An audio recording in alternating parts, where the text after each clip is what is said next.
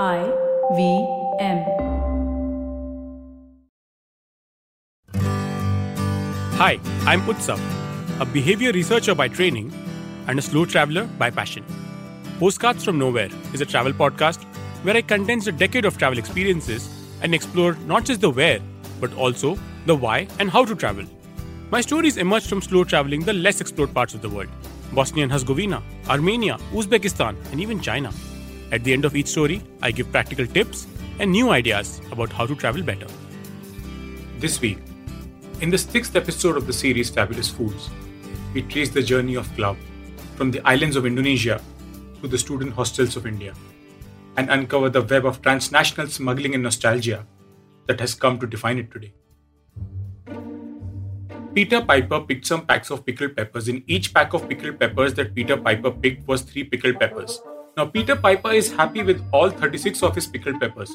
How many packs of pickled peppers did Peter Piper pick?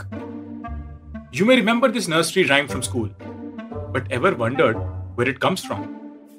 Why was Peter Piper interested in pickling peppers in the first place? The answer goes back all the way to 1748. A young French adventurer, Pierre Pouvre, proposed to voyage to the Eastern world. He went on to become the governor of the French-controlled islands of Mauritius and Reunion. Pierre was a botanist and horticulturist, and his surname actually meant pepper. The reason why Pierre wanted to voyage the Eastern world, however, had nothing to do with his interest in the natural world as a botanist. He was no Alexander von Humboldt, the famed German polymath who laid the foundations for the field of biogeography. Pierre's ambitions were more entrenched in the colonial power game playing out in Southeast Asia in the 18th century. This supposed man of science wanted to be a smuggler, with the aim of ending the trade monopoly of the Dutch on the prized commodity of the Western world, nutmeg and clove. The plan was simple.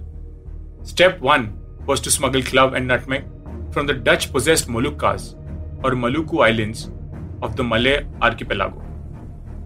These were the only known places in the world where nutmeg and clove grew. Step 2 was to introduce these spices in the Isle de France with the aim to turn the island into a cultivating ground for the French spice trade.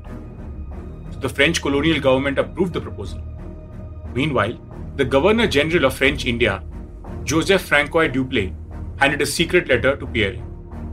He offered 20,000 piastres for 25 nutmeg and clove plants each. Dupleix presented the same letter to a Spanish merchant named Cavallo, who sailed from Pondicherry to Manila. Apparently, this certain Cavallo was prone to gossip. To Pierre's great surprise, when he disembarked in Manila in late May 1751, the contents of the letter had become publicly known, and the mission was no longer a secret. He, meanwhile, had additional problems to deal with. Clove seeds were not common amongst traders, as they only sold grown plants. Now that the lid was blown off his operation, he did not enjoy the kind of protection and patronage of the French colonial government as he had earlier. So Pierre decided to get creative. Over the next few years, he entered into informal agreements with anyone who could forward his project, which included an old and respected dervish, Hade Hashem, and a pirate from the Indonesian islands of Sulawesi, Ding Podnoy. If you go to the Ternate Islands in Maluku today, you would find a tree. Getting there is no easy feat. They are separated from Indonesia's capital by 2 time zones and some 3,500 kilometers. To reach them by sea, it would take weeks, and the flight connectivity is limited. However, if you make your way to the island, about 1,800 meters above sea level, you would find this tree. Once 40 meters tall and 4 meters round. Sadly, today, all that remains is a massive stump and some bare branches. The tree is known as Afo, estimated to be 350 to 400 years old. It is the world's oldest known spice tree. Legend has it that it is this very tree Pierre found and smuggled clove to the French islands. He successfully used Afo's contraband to propagate new clove plantations in French Seychelles and Zanzibar. A pocketful of seeds had proved enough to end the Dutch clove monopoly. But long before the trade monopolies were established, clove had been widely recognized for its aromatic and medicinal properties. In China, from the period of the later Han dynasty, there is a well-known anecdote about its efficacy as a breath freshener. High-ranking officials were required to put cloves in their mouths when addressing the emperor, as a mark of respect to him. Into the Song period, more medical and practical functions had been attached to cloves.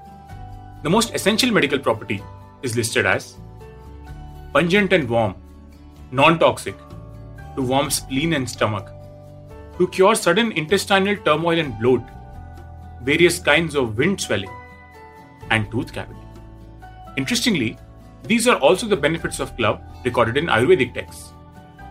But beyond the medicinal and its obvious uses in food, clove finds itself in a very strange place. While the origins of this usage are markedly Indonesian, it's found itself in the story of many young Indian men and women growing up. For the cash-strapped college student wanting to experiment with smoking, this was the go-to thing. Not only did the cigarette last longer to be passed around, it gave off the aroma of clove, comforting to the Indian nose so attuned to its smell. You probably know this cigarette as Gudang Garam.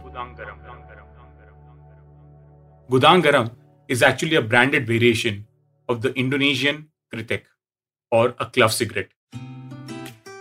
It's called a Kretek because the name resembles the sound of burning cloves.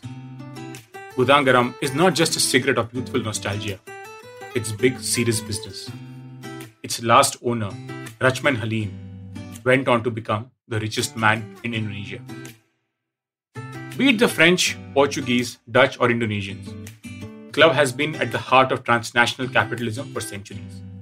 It's been recognized for its aromatic culinary and medicinal uses and continues to power the tobacco addiction of millions of Indonesians. Its timeless existence is a subtle reminder of how almost everything we encounter contains multitudes. The clove is as much a flavorer of the biryani as it is an ingredient in Gudang Garam.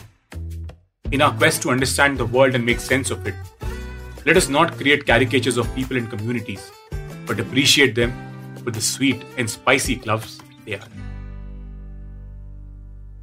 If you like this podcast, don't forget to check out other interesting podcasts on the IVM network. You can listen to us on the IVM Podcast app or ivmpodcast.com. You can also follow us on our social media. We are at IVM Podcasts on Twitter and Instagram. If you want to reach out to me, I am Utsav Memory on Twitter and YVTravel42 on Instagram.